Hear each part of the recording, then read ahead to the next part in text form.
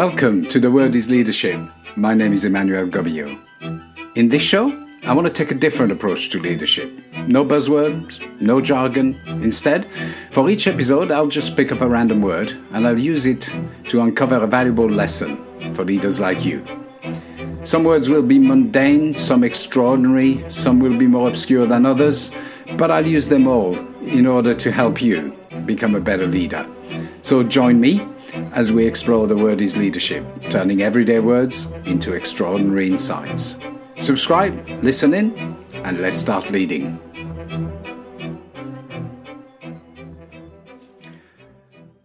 Welcome to week 7, episode 7 of The Word is Leadership.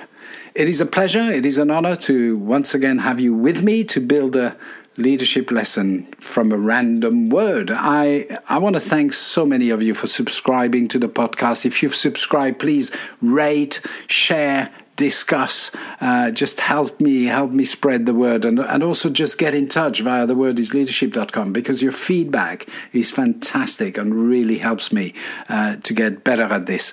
So my mic is on, my dictionary is right here in front of me, and yes, if you're a regular listener, I can reassure you I have a new sound effect to accompany the random word search, and please note, I used the word sound effect. I did not say jingle, because somebody got in touch last week and said that jingle was not the appropriate word to describe whatever it is that this effort at building tension and excitement is.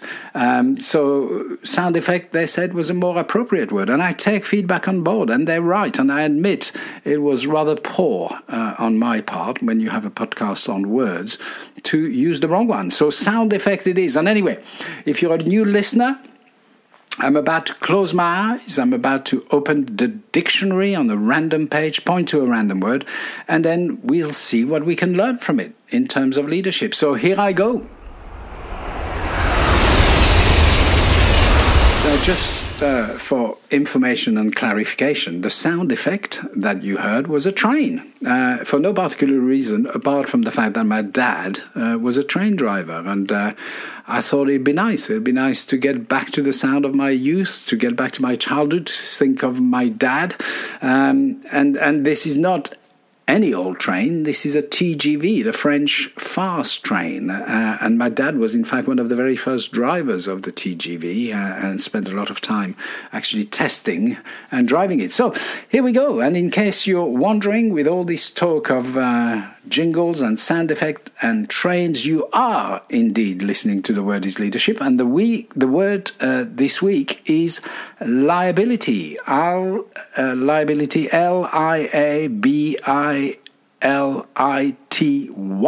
Liability.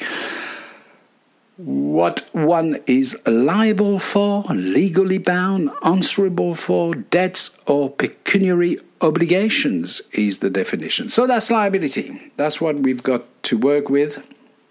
And of course, the definition is right. When I hear liability, I hear debt. I also hear finance. And given that finance is the language of business, and you and I are in the business of words, it probably would make sense to do a little something on finance. Finance matters. In fact, I'm not sure I've ever mentioned this before, but I have a book coming out next week. It's called This Is Not a Leadership Book, available from all good bookshops, available online for pre-order now. The more you pre-order, the more we trick the system, we trick the algorithms, we make the book discoverable. So please help me. I know I keep on mentioning the book, but there's a point this time. And the point is that in the book I have a rule, and the rule is called follow the money, not the fashion. And that tells you something about how much I value financial literacy. So in fact, I often compare finance. I didn't in the book, but I often compare finance to Esperanto. I don't know if you know or remember Esperanto, but it was a language created in the, I think it was late 19th century. But the idea of Esperanto was to build peace by creating a language that everybody would have to learn, and then everybody could understand each other. And the idea being that international understanding builds peace. And in a way, I think finance is that common language in business. It is the only language that can be understood across all business functions, can be understood at all businesses, and drives understanding and hopefully peace. It is the only cross-functional and to an extent cross-cultural language we have in business. So you can't blame me for pointing out that leaders need to speak fluent finance, but I don't think I want to do a thing on finance because we got liability as the word, not finance. So let me try to do something a bit less obvious than talk about the financial side of liability, but something which is in a way even more pertinent to leaders in terms of their development. It has to do with the first thing I said, actually, when I looked at the definition. I said something along the lines of when I think of when I think of liability, I think of debt. And the question is why? Why do I, as I suspect many, associate liability directly with its deficit? Why do we associate liability with a burden? You know, liability is something we have to carry. It's something that is heavy. When we say to someone who is not performing, you're a liability, that's hardly positive. So why is there such a negative connotation to the word liability? And the reason I'm saying that is because if you stop to think about it, a liability is something we gain when we acquire something. So we gain a liability when we gain an asset. You know, I have a liability because at some stage I made an investment or I desired something. I took a decision. So it is as a result, for example, of buying my car that I get the car loan. But I end up with both. I end up with the liability and the asset.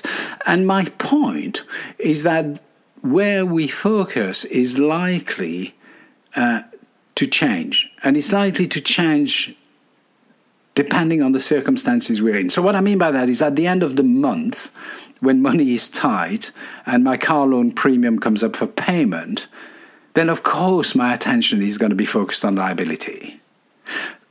But if I need to get somewhere quickly because there's an emergency and I jump in my car, then I become grateful for the asset. And the point I'm trying to make is it is important for us as leaders to realize that in isolation, the liability mindset and the asset mindset take us to completely different places. They take us in completely different directions. So let me try to take them in turn to explain. So when I'm talk about the liability mindset, what I'm really talking about is a focus on the deficit. So from a personal point of view, it's really about focusing on should. I should have looked after my money better. I should have worked harder. I should have done this. I should have done that, etc., etc. You know, if you ever say of someone they're a liability, like I said earlier, then what you're saying is you should be different. You should act differently. So in effect, liabilities are always judgments. Liabilities are always judgment, and the judgment is always guilty. You know, liabilities are by default to be avoided or corrected. Now, contrast that with the asset mindset. Now, unlike the should or the deficit focus of liability, the asset mindset is all about focusing on what is. It's about benefits. It is by default positive. This person is an asset does sound a lot more positive than this person is a liability. And even without going to the extreme of calling people names, adopting an asset mindset is much more likely to give us a rounded view of a situation than if we start with the liability mindset. Because rather than judging, as we do with the liability mindset, the asset mindset pushes us towards an assessment. It pushes us to assess rather than judge. So, the truth is, when we look at a car, whether we look at it through the liability mindset or the asset mindset, the car doesn't change. The situation remains static, the same for people. They stay the same. It is our view of them which is different depending on the mindset we adopt. Our perception of them is directly born out of our orientation. Our view of the situation depends on whether we approach it with the liability mindset or with the asset mindset. And if our view changes, then the actions we take as a result of the assessment will also be different. If we judge a person as a liability, we're likely to take completely different actions than if we judge them as an asset. So we inform the actions. And by the way, I had a slight hesitation here because I should also point out, it's quite an important point, I don't suggest you tell anybody they're a liability. I don't suggest you tell anybody they're an asset either. Not only because an asset is just completely mischaracterizes the relationship you have from a leadership point of view, because you don't own them, and also because I pointed out when, I think it was the word tug, when we look for discretionary effort, we need autonomy. And when you own something, they are no longer autonomous. So calling people an asset is a mistake from that point of view. I'm going to just say that and then end that part of close that bracket, as they say. I hate it when people say people are our greatest asset, not only because, as I just explained, it shouldn't be, but also because the people who normally use that are the people who fundamentally look at employees are not so much as an asset as the biggest liability on their P&L. And in my experience, they're the very same people who would have absolutely no hesitation whatsoever in reducing that liability in order to protect their balance sheet. So let me close that bracket, but forget about calling people asset or liability. But what I just wanted to be clear on is also that I'm not putting a greater value on the asset mindset than I do on the liability mindset. I'm not saying that one is more important than the others. I am simply pointing out that liabilities and assets are two sides of the same coin. I'm simply pointing out that true value can only be calculated with an appreciation of both an asset and a liability. All the positivity of the asset mindset will come to nothing if you ignore your liabilities. If I don't pay my car loan premium, my liability, then my asset, my car, will eventually be repossessed by the finance company. So a lack of attention to liabilities means you lose your asset. So as with most things in life, it's not one thing versus another. We need to care about both. The important lesson for leaders is about perspective. And perspective is very hard to get. It's very hard to get for two reasons.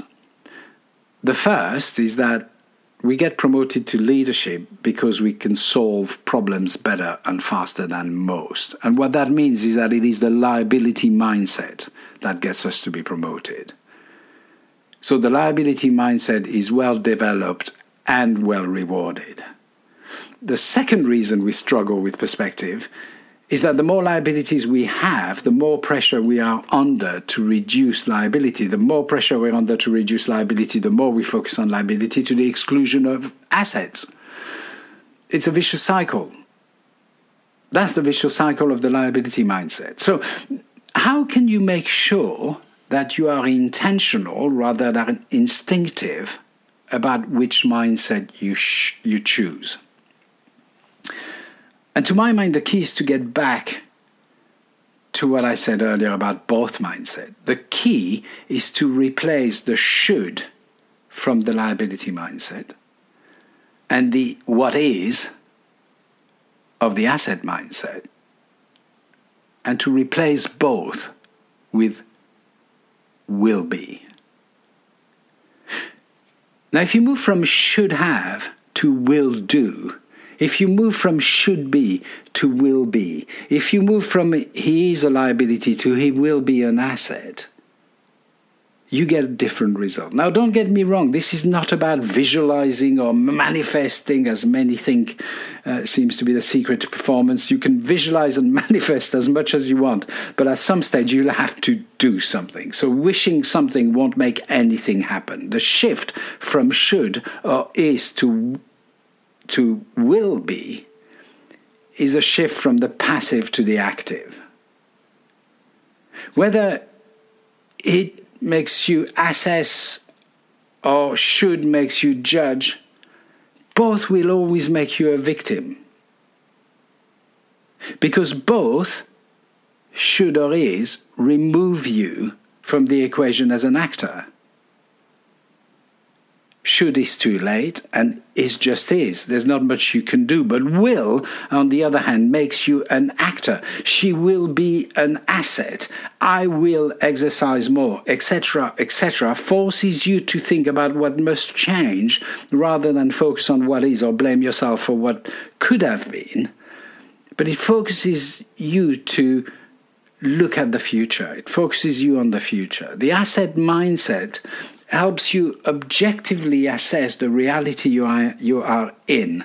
The liability mindset helps you be critical. It helps you generate a dissatisfaction with the status quo. Both are necessary.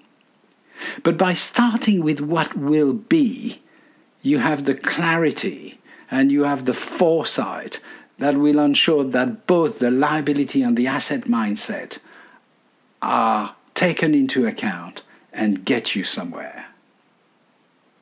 You know, to use the trite analogy of the glass, it doesn't really matter if you see the glass as half full or half empty, as long as you see that at some stage you'll need to refill the glass to quench your thirst. On that note, let me leave you then with this week's question. What could you gain if you replace should or is with will be?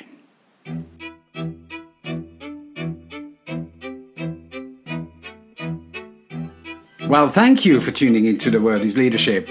I hope you found our exploration of today's word interesting. If you haven't already, then please subscribe to ensure you never miss an episode, each one helping you to lead better through unexpected words. And if you want to get in touch, share your thoughts and, well, why not contribute a word for a future episode, you can always reach me at thewordisleadership.com. Until next time, this is Emmanuel wishing you a great week.